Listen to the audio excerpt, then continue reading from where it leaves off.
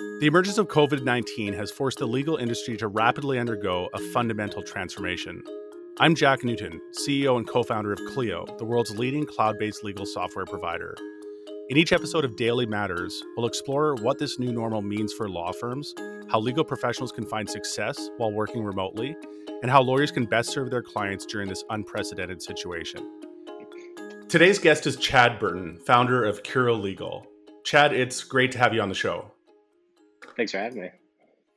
Well, Chad, first and foremost, how are you and your family doing? Good. Everybody's just dealing with it. Kids are learning how to do homework, condense 7 hours into 2 hours. And now my 12-year-old doesn't understand why the school day is so long. If homework only takes 2 hours, why are we spending all day there? So I think everybody's good. I think some people are realizing that about their work day too. They get like 2 or 3 real hours of work done and the rest is just padding. Right. With drinking or other things, since you can't leave your house. Exactly. So Chad, I'm curious, what's at top of mind for you right now in the midst of this crisis? Top of mind, I spend most of my day talking with law firms across the country, working on how they're adjusting and then how they're also building for the future coming out of it. So that's spending, I'm on Zoom probably, I feel like 7 to 9 hours a day, which is awful, and okay at the same time. But it's a lot of Zoom hours. It is a lot of Zoom hours. And on that topic, maybe, have you found any tips or tricks, pro tips around managing that amount of Zoom conferencing in a day? I've used X.AI, which is a scheduling tool. Yep. Yeah. Very cool tool. Tell us more about that. Yeah, it's a bot. I mean, it's all legit AI, not made up AI driven, and you can copy an email address if you're trying to set up a time, because this is how you type like this. You copy an email address. So this is saving you a ton of work. Right, exactly, because I don't have to go like this all day long. But yeah, you just copy an email address in, and the bot will find a time for everyone. For example, it's scheduling a 5-person Zoom call for me right now. It also create a link like Calendly or Acuity to set up time. This is and I'd love to just underscore this one. I've used X.AI, and it is like having your own personal assistant, as if you had an EA. And what it does is it saves you all the brain damage of those email threads that we've all been part of, which is, let's meet. How does next Thursday at 3 p.m. or next Friday at 1 p.m. work for you? The reply being, sorry, that doesn't work. How about Tuesday at 4? And I think it's on average 7 back and forths that it takes to get one of those meetings scheduled. X.AI reads those emails, parses them, understands what the options are, sees your calendar on the back end, and that could be a Google Calendar or whatever calendaring solution you're using, and then takes care of actually replying to those emails and seeming like a human being in doing so. And then we'll just throw that meeting on the calendar for you. And I've actually never used it in a multi-party context like you've described, where there's 4 or 5 participants in a meeting, but it must be a massive time saver for those meetings especially. Oh, it's great. And you can see the conversations as they're playing out, and it will follow up if people don't respond. I've been using it since it was in beta, so 3 or 4 years, and oftentimes people think it's a human that they're talking to, which is hilariously embarrassing for them later on. When I remember having some kind of like in-person Starbucks meeting with somebody that I'd never met, and she walked in, and the first thing out of her mouth was, "Okay, before we get started, I thought you had like this assistant that was emailing me to schedule this meeting, and I had envisioned that she was like this short blonde person, and I had put a persona to her, and then it was this morning that I realized that I was talking to a bot, and now I feel dumb." And so that was kind of entertaining. But yeah, people think they're talking to a human because they've built natural language conversations into it. It's very cool. And So I mean, it's it's cheap convincing too. and Right. Right. saves you. Exactly. What does it cost? I think it's like $100 a year for that. I Okay, mean, which is, it's a like, think about the great amount of deal. hours that you're saving. It's something crazy Yeah, like that, or like ten it's bucks a like month or pennies something. per hour. Right. Um, Absolutely. so that's one amazing pro tip. Anything else you're doing to manage the back to back wall of Zoom meetings? And I'm facing that challenge myself. So I'm Um, really hungry for some of these pro tips. Lots of coffee. That's a Yeah, thing. yeah.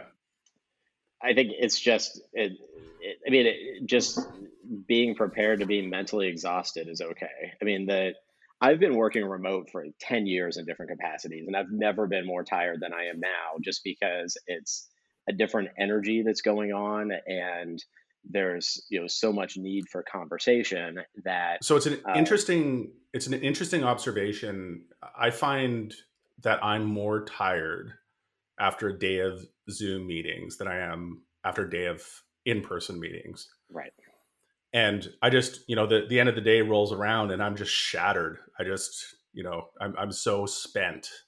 And it's interesting yep, because I'm in meetings about the same amount of time. I mean, my right, day at the Clio office was a day that was often 8 to 9 hours of back-to-back meetings on a regular basis.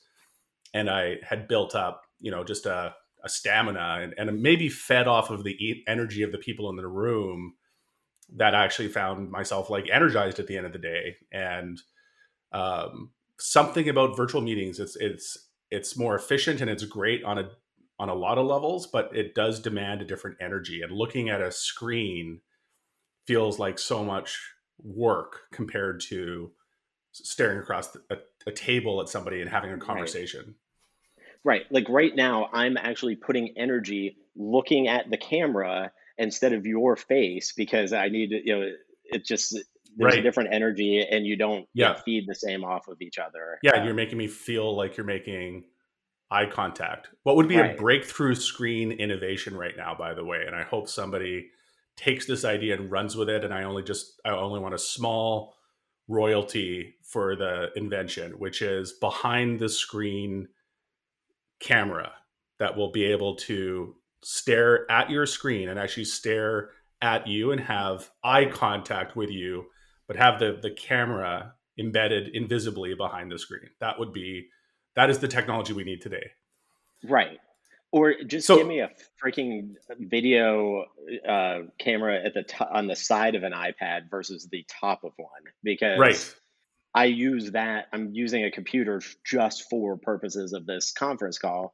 I would like to use my iPad on it, but instead I'd have to look over to the left the whole time, and it's got this weird angle. And so, Right. yeah, it's these are not hard fixes, I feel. So All right. So we've maybe this got is like a Q3 project for Clio. You can get into hardware and just yeah. figure it out for everyone.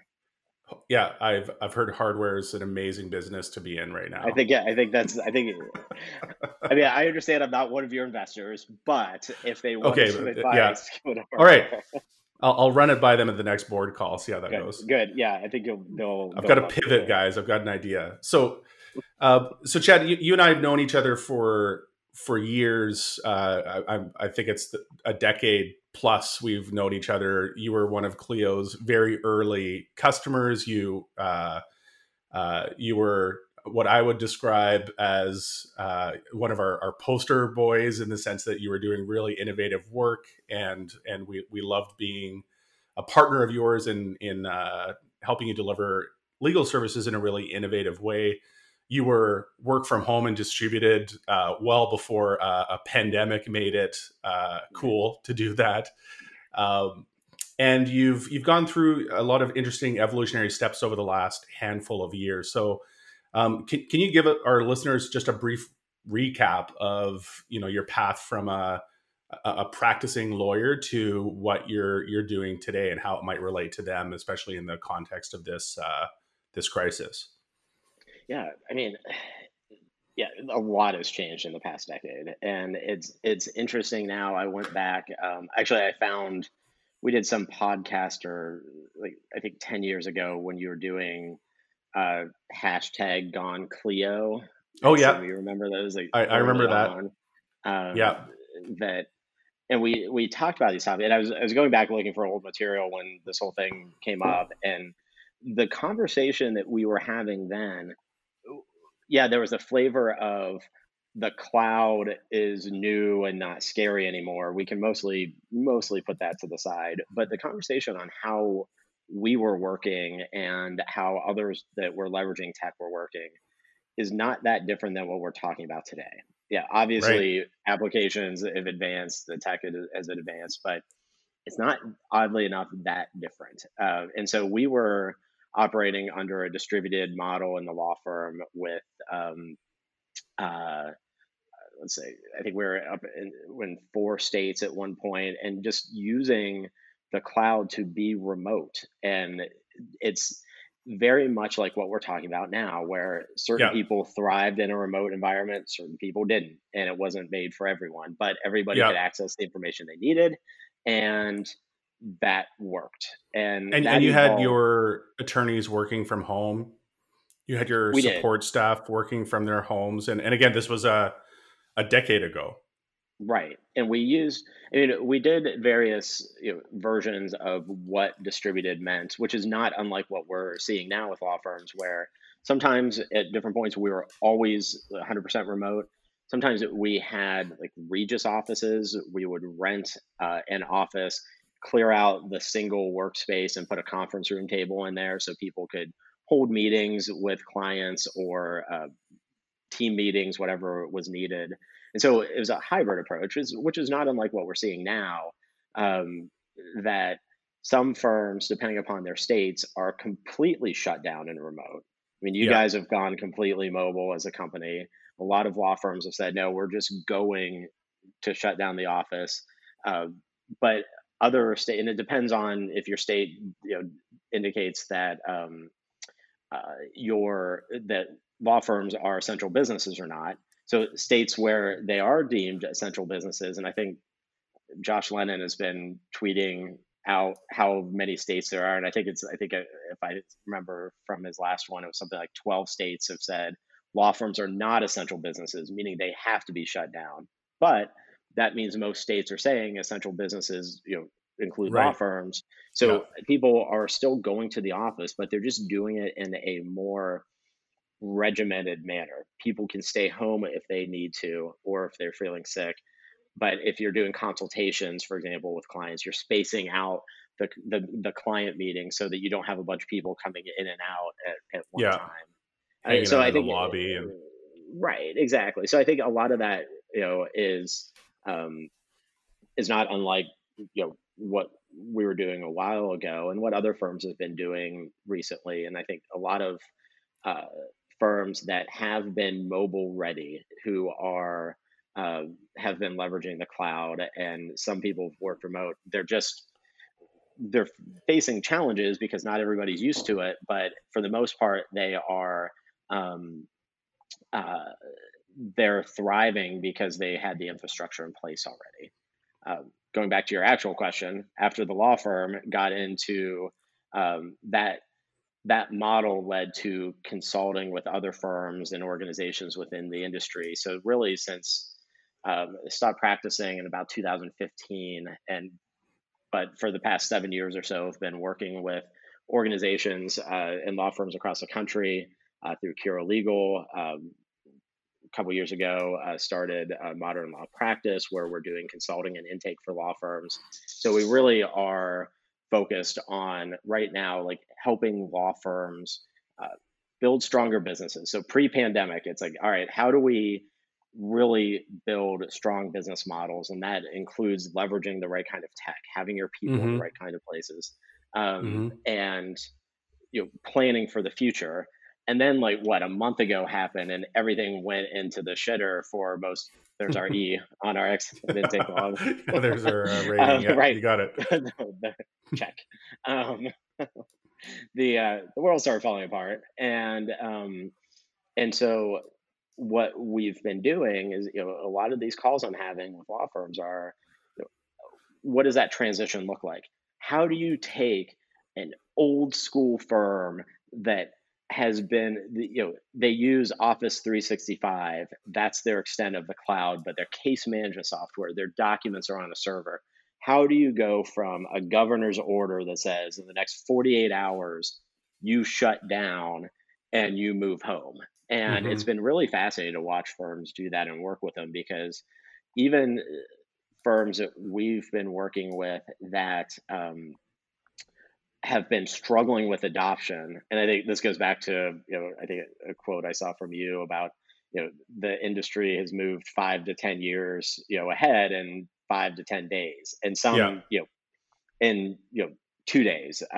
One firm I was talking to, they've been really struggling with whether to adopt uh, something like a law pay for credit card processing other than their bank. And they've been talking about it for weeks and weeks and weeks. And it's like, you stop talking now and you just do it. There's no, like, if you're getting hung up on that as you're dispersing a team and not knowing what your client base looks like, just stop. You're going to do this. There's no discussion on it, and so it's Yeah. really changed the No, it's adoption of the interesting. mindset. Yeah, and a huge shift in mindset that's necessary. I was talking with one of our customer success people. Uh, this was a few weeks ago when we were still in the office, and she was commenting. I asked, "Have you seen any impacts from COVID-19, especially in places like New York, where things were really starting to get real about 3.5 weeks ago?"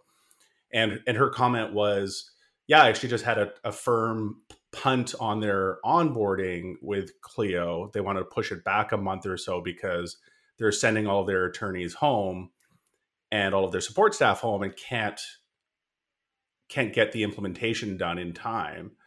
And I said, well, what are they migrating from? And she said, well, they're pen and paper and paper time slips and an on-prem billing system. And my question was, how on earth is that going to translate to a work from home environment? If they Right. struggle with getting their bills out the door, tracking their time and servicing their clients when everyone's in a physical bricks and mortar location, you send everyone home.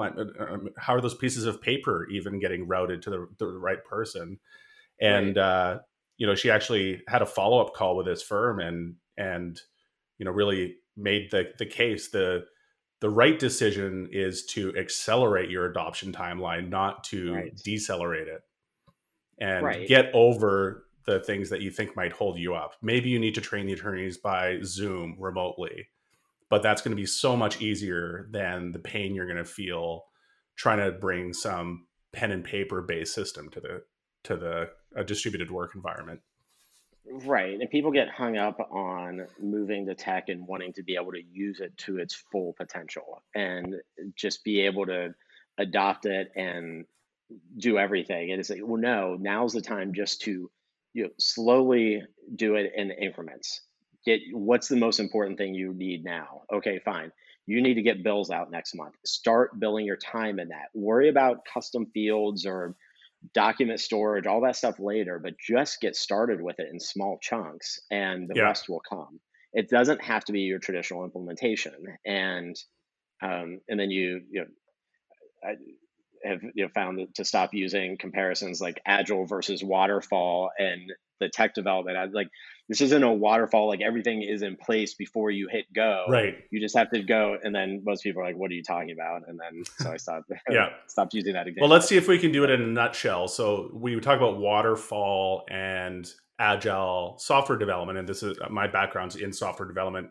Waterfall is like the Gantt chart of software development, right? You do this thing, then you do this thing, and you do the requirements gathering. You design a big spec document, and you have a very well laid out plan for what the software looks like before you even write a line of code. right. And that compares very strongly with what I think is the more widely adopted practice now, which is agile, which is start small, start solving a customer need, and then iterate out from there. And I think I think is a great place to spend a few minutes, because many law firm technology implementations get hung up trying to do the waterfall thing, and it becomes so monolithic and so huge that it stalls out because it's just too much to bite off. Instead of saying, you know what, let's do something small. Like let's embrace a cloud-based practice management tool to start with and build out from there. Or let's take Office from an on-prem version of Office to Office 365 and be cloud-based. Like let's make a small iterative improvement and build out progressively from there. And I think your point is an important one, which is the COVID-19 world demands an agile technology approach and make those small tactical investments that will actually yield really profound results really quickly. Right. So Chad, I want to step back a moment just to clarify something about Modern Law. Modern Law is both a law firm, and a law firm that Billy Tarascio runs in Arizona, and Modern Law Practice, which is this training and consulting organization that is almost an offshoot of the Modern Law firm. Is that a correct understanding? It's a wholly separate organization. Correct. It's separate from the law firm, but similar. And so the Modern Law Consulting Group. Tell us more about that. How do you engage with clients? What do you help them with? And my sense is, and correct me if I'm wrong, but that many of the best practices that the Modern Law Consulting Group helps people implement are extracted from what has worked so well at the Modern Law firm. So can you speak to that a few minutes and maybe clarify, a few places I might have things a little bit off in terms of how you engage with clients?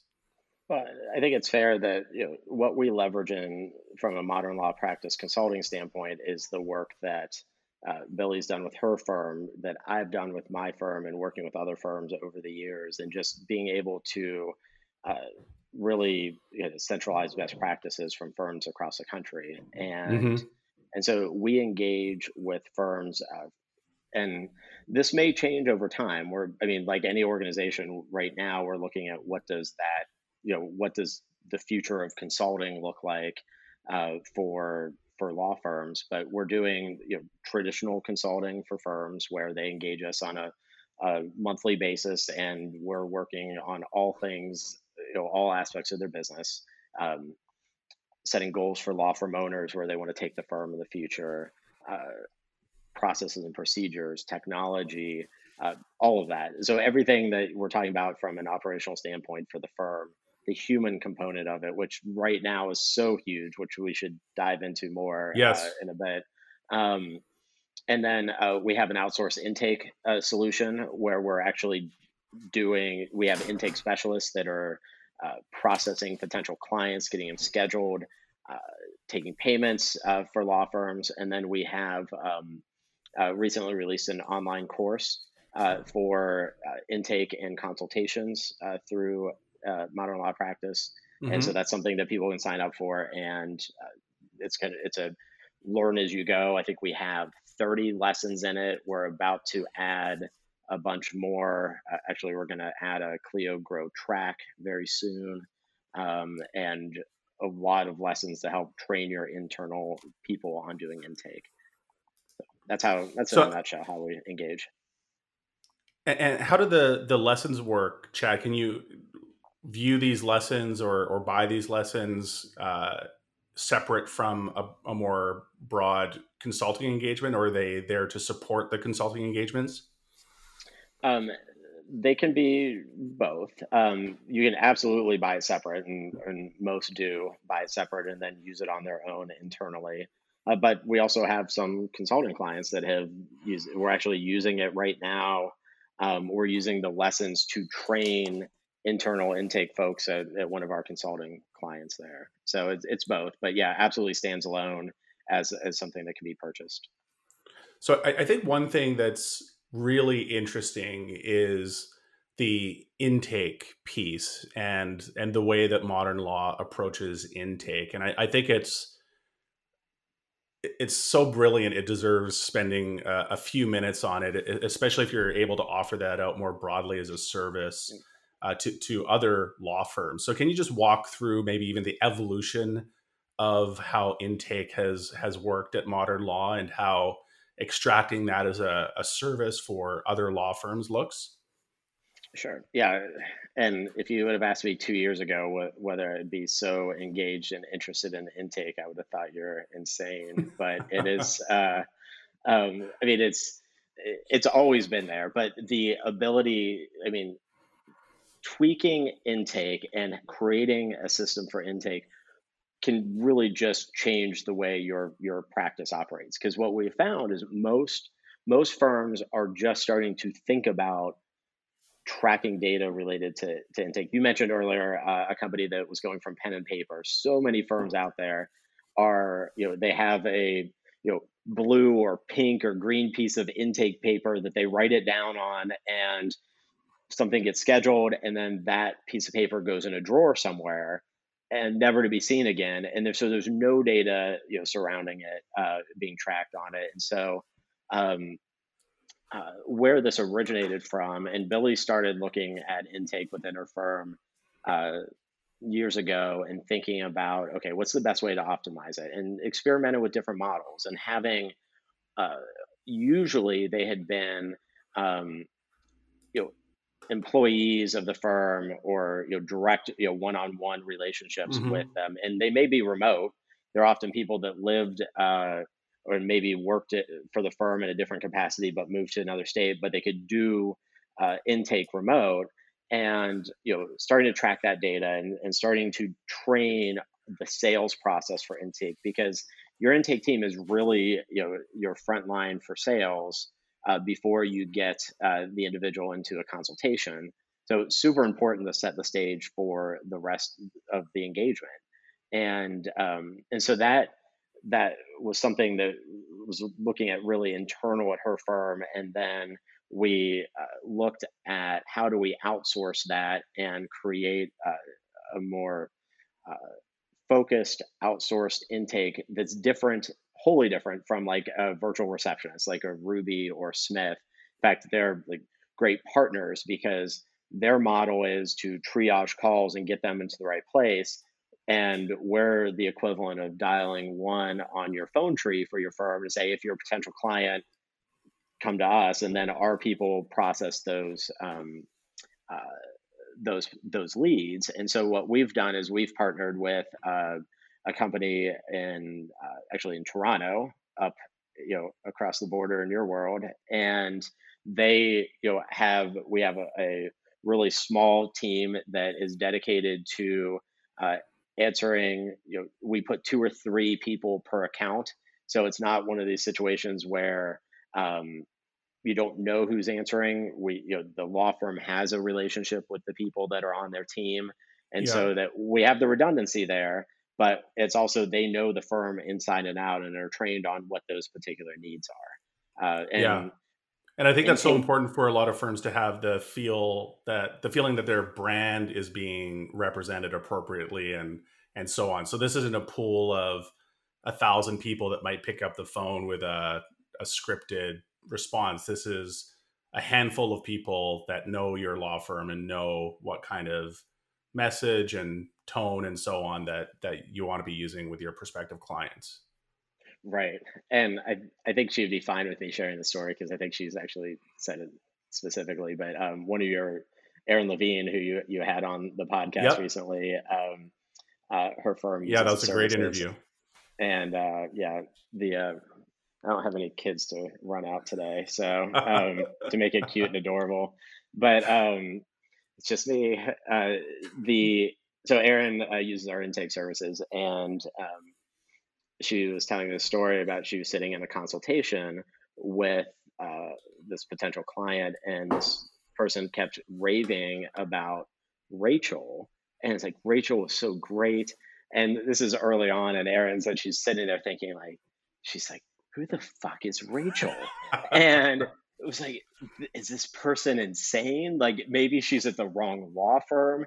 And Rachel Right. was an intake person, and it was, this, it clicked on, for Erin, way too long into the meeting. But Rachel was one of the intake people that just left a great impression for this potential client, and they carried it with them into that engagement. So that was kind of fun. on that front. Yeah, and that initial point of contact is such an important moment that I think law firms overlook for a whole bunch of reasons. But if you think about the amount of business that is lost, not having a proper intake process and a proper pool of resources to pick up the phone when clients need you. And uh, the legal trends report that we published last year, Chad, I don't know if you saw the specifics around how poor most law firms response is to an inbound client request, but the stats were devastating, and we found that most law firms, in fact, did not even respond to an inbound request from potential clients. So the bar is so low. I think, especially in this kind of a COVID-19 environment, the bar is so low, and it probably just dropped, by the way. The average law firm, I'm sure, has become even less responsive in this crisis.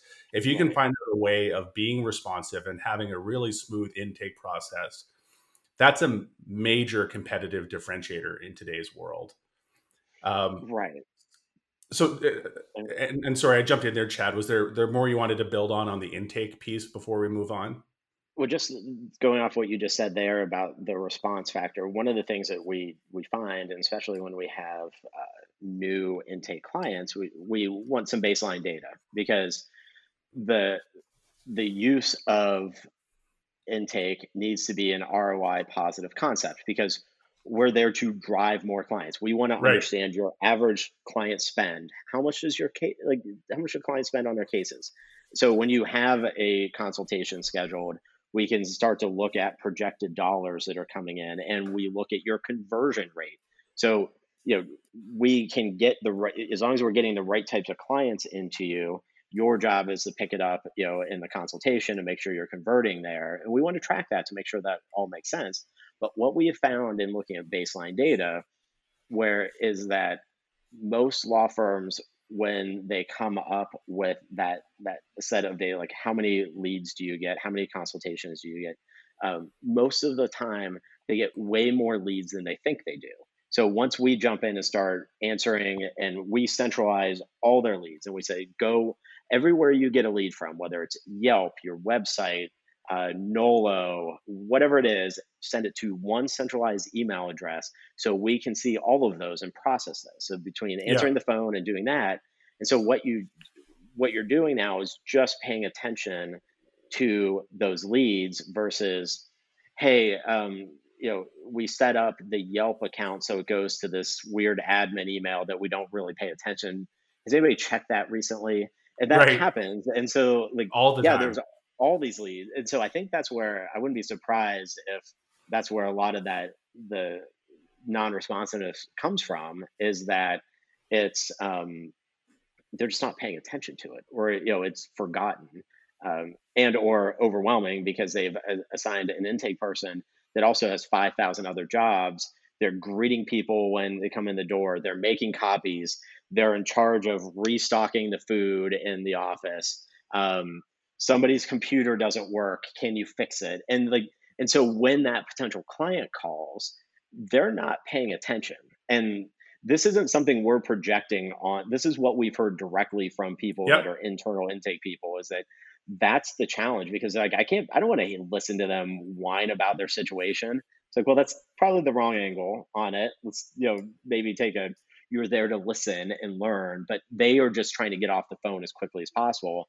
And if you're a potential client and you're hearing, like, you can hear and tell that they're just not interested in what you're saying, you're going to call somebody else, and you're going to keep going down the list that you have. So I think it's such an important point. And those internal intake people, as you're laying out here, they've often got a full-time job that intake is getting layered on top of that. And it's a unneeded and unwanted, well, maybe a much needed but unwanted distraction from what they view as their real job, and intake suffers. Shifting to the technology aspects of intake, and I know this is a weirdly a weird topic to be passionate about, but I share your passion, as you mentioned. Who would have It's thought? okay. It's okay for It's us to be okay. like Well, we're this. going to join a people passionate about intake Facebook group, Oh God, and please, no. hey, I actually think it'll Can be we just pretty do busy it? these days. Can we just use house party instead, since that's the cooler thing now? All right, Is that we possible? can we can give that a try. But I think intake is such an important topic these days because the world of intake changed overnight with COVID-19, and we're going to Right. look, I think, at March of 2020 as a pivotal moment in the evolution of the legal space, where there was how did things work before March 2020 and how did things work after March 2020. And going to your local chamber of commerce meeting and networking your butt off is no longer a viable way to get Right. new clients, and maybe never will be again. It certainly won't be the highest leverage place to invest your efforts. Thinking about acquiring clients online and thinking about the intake process living online, I think is uh, overnight moved from a nice to have to a must have. So, can you talk a little bit about the tools and technologies and workflows that you embrace at Modern Law, and how you help your clients implement more internet enabled intake processes? Key is to use something. I mean, as a starting point, where it's. I mean, even if we're talking, a Google Sheet or Excel, where it's, get the baseline data that you need. How many leads do you have?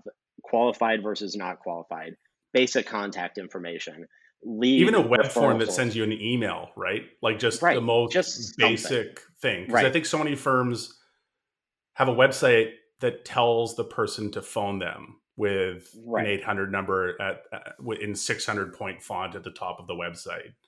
And Right. it's not what most clients want to do. They're on your website because they want to deal with you online. Right. So have a form, whether it's built in to the site, whether it's a Gravity form, whether it's a Jot form, or even like a free Google form. Just use something so that it collects that data. And uh, you want the baseline data there, no matter what technology you're using. It's that contact information. Where did the lead come from? Being able to have your list of, and this should be standardized, not just random. They have choices as to where it's coming from, category wise, so you can track your referral sources. Area of law, like everything you need to just understand the uh, the types of leads that you have coming in, because once you start tracking that, then when you look at, okay, here's who we scheduled and here's who hired us, then you can start making educated decisions as to where you're spending your marketing dollars. If Right. you an example I like to talk about that Billy tried a couple years ago, she put a Facebook Messenger bot on the website, on her law firm's website, and for I think 3 or 4 months, it jacked up lead count, I think by 50 leads, an extra 50 leads per month. And she got rid of it because it didn't turn into any consultations at all. Right. It was just what she found was that it were either outside the jurisdiction or um, people poking around for information. They needed information at that point. That was not a good tool for purposes of actually getting to consultations and getting people to hire. So, but without tracking that information, it felt like, oh, God, there's a lot going on here. And if you don't actually know where that information, what it's leading to, then you just are you're wasting opportunities. So something as simple as a spreadsheet can be there.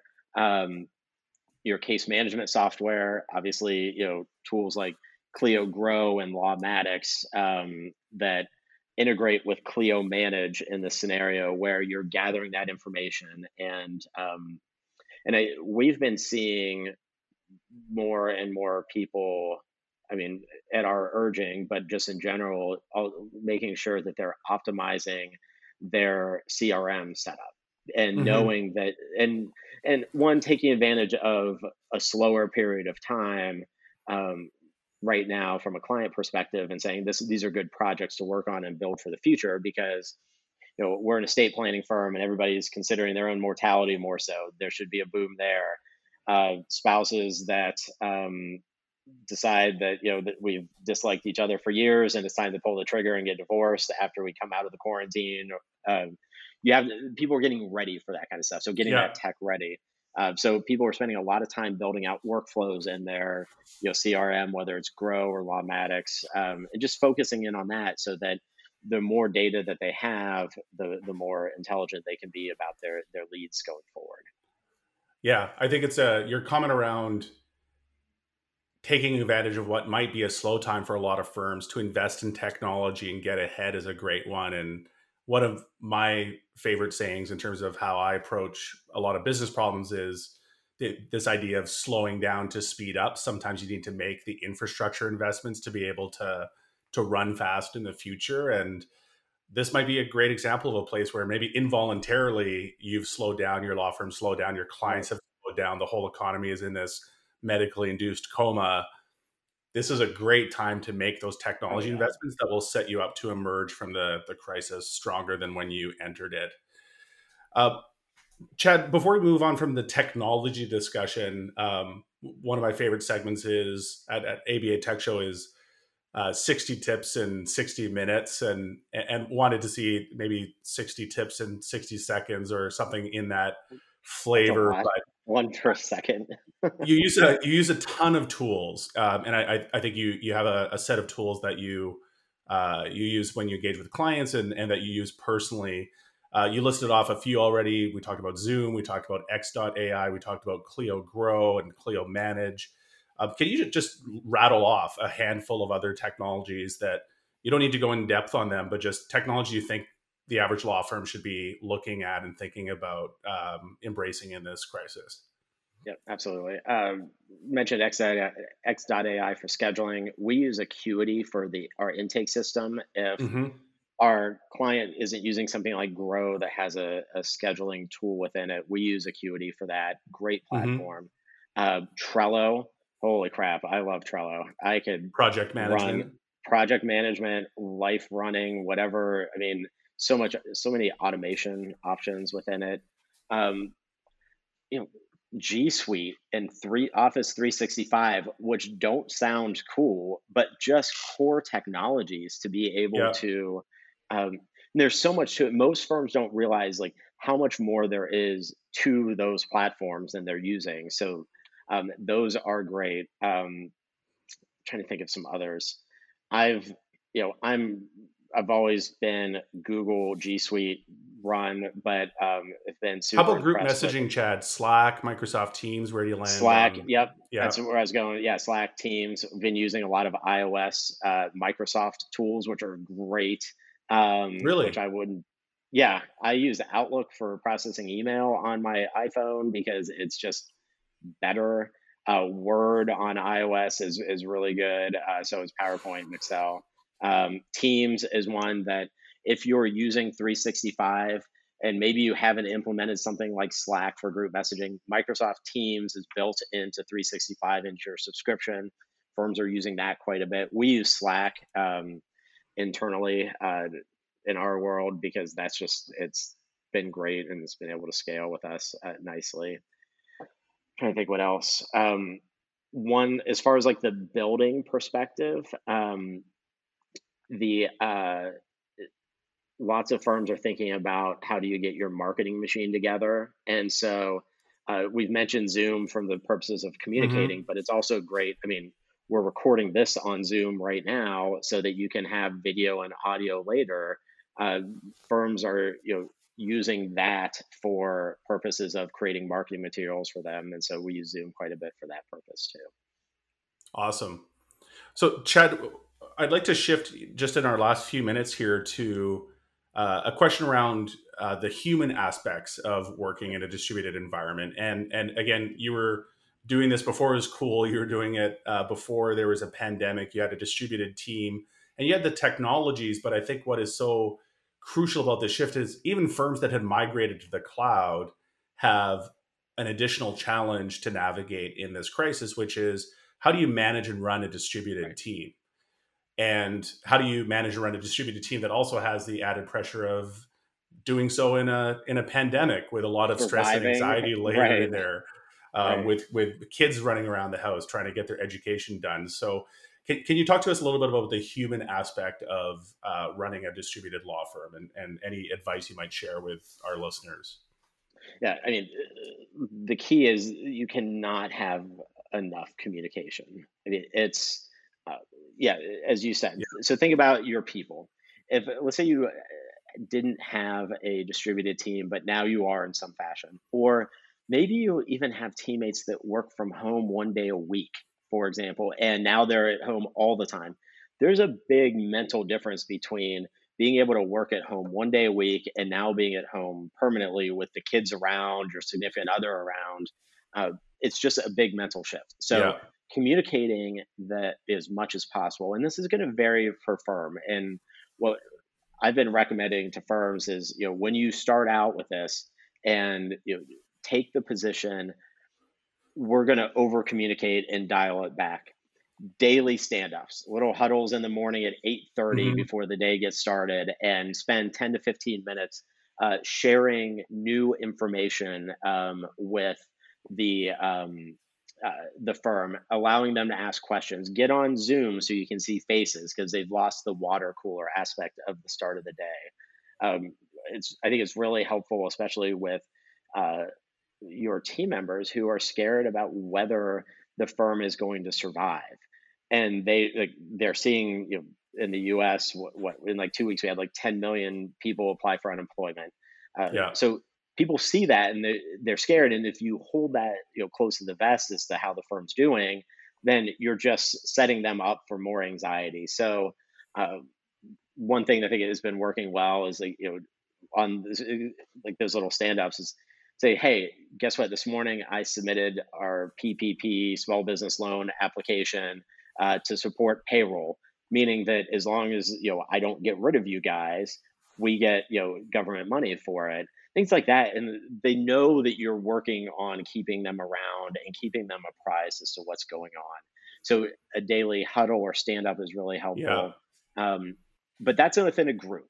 So I also think it's really helpful to have at least once a week, and depending upon the individual, maybe more than once a week, one-on-ones with your team. And this is going to vary based on size and if you have different layers of management. But you need to have one-on-one conversations with your team, because not everybody's going to share their anxieties with a group.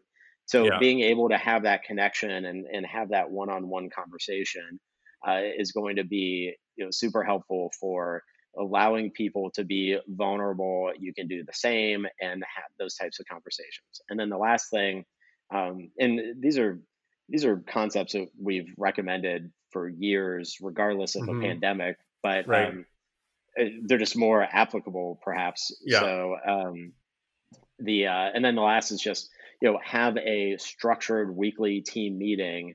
Now it's going to be remote. Maybe it was all in person before, but you're covering the same agenda items each week: updates on intake, updates on new clients, culture corner, kudos to people, whatever it is, that structure. Here's where we are in revenue right now. Here's what we like to encourage firms to break out goals per individual and share them with everyone. Have the overall revenue goal for the firm, but also each individual's goals, so everybody sees how people are doing and whether they're on track. Share that information, because it just helps people feel comfortable. And if there are challenges, say, look, leads are down. What we need to do. Great example of a PI firm. A friend was telling me about right when this started. Courts are closed. They've now lost all their leverage on using trials to force settlements with insurance Right. companies. And so what they did was, and where can be done in all kinds of different practice areas, is they took all their cases, there are hundreds of cases, and said, okay, which cases can we force settlements now because they're ripe regardless of what's going on with the court system. And I think they came up with like 50 of them and said, okay, our team is going to focus on these cases right now, drive settlements, get revenue in the door, so now we can focus on growth going forward. And so they just hunkered down for several days, and all as a team, and maybe they had never touched the cases before, but individuals, but now as a team they're doing it. And it was very focused, and so it was very team oriented, and so everybody felt like they were part of that process, which I think is very cool. Yeah, So I think that's the idea. Like, engage people as much as possible. Be available. Don't disappear for 5-6 hours at a time. Make sure that you're available for people and to be able to talk as much as they need. I think especially in a crisis, like you said, something that held before the crisis but holds especially true now is over communicate. If you're a leader, you need to be communicating to the extent that you think you're going completely overboard, and then still keep communicating. Right. Chad, this has been an amazing conversation. To wrap up, I'd love to ask you a final question, which is, if there's a parting thought you'd like to leave people with, a main message you'd like to send along to our listeners, either as legal professionals or just as human beings at this time. I'd like to say something like Armageddon, like the president in Armageddon, with the end of the world coming, but that's probably not legit. Let's embrace humanity. I think maybe the asteroid won't get us all. People are scared, and that's legit. And what we're looking at from a legal profession standpoint right now is that there's going to be a hard part of this, but we're going to have this amazing opportunity for us coming out of it. And it's allowing firms to focus on what matters, whether it's technology, whether it is systems and processes, or a new way to embrace your team.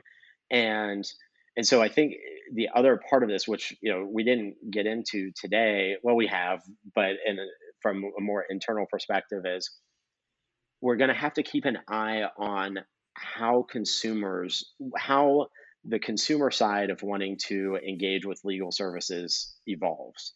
I think we can see that we'll have more of a, as you said earlier, kind of even more online engagement, more with people losing jobs, more opportunities for limited scope engagements, and figuring out those things. And so I think what's going to happen is, because firms are now forced to be flexible when they see the change in market on what consumers want and need, now they're going to be more apt to try to meet those needs, versus before saying, look, this is how we do it, and we're going to keep going like we were before, and clients will come. But I think people are going to be more flexible now, and I think that's going to be a great opportunity for our profession to not only serve those who have been seeking legal services, but the whole access gap of of people that are sitting on the sidelines. Maybe there's going to be new ways to engage them that just haven't been there to date.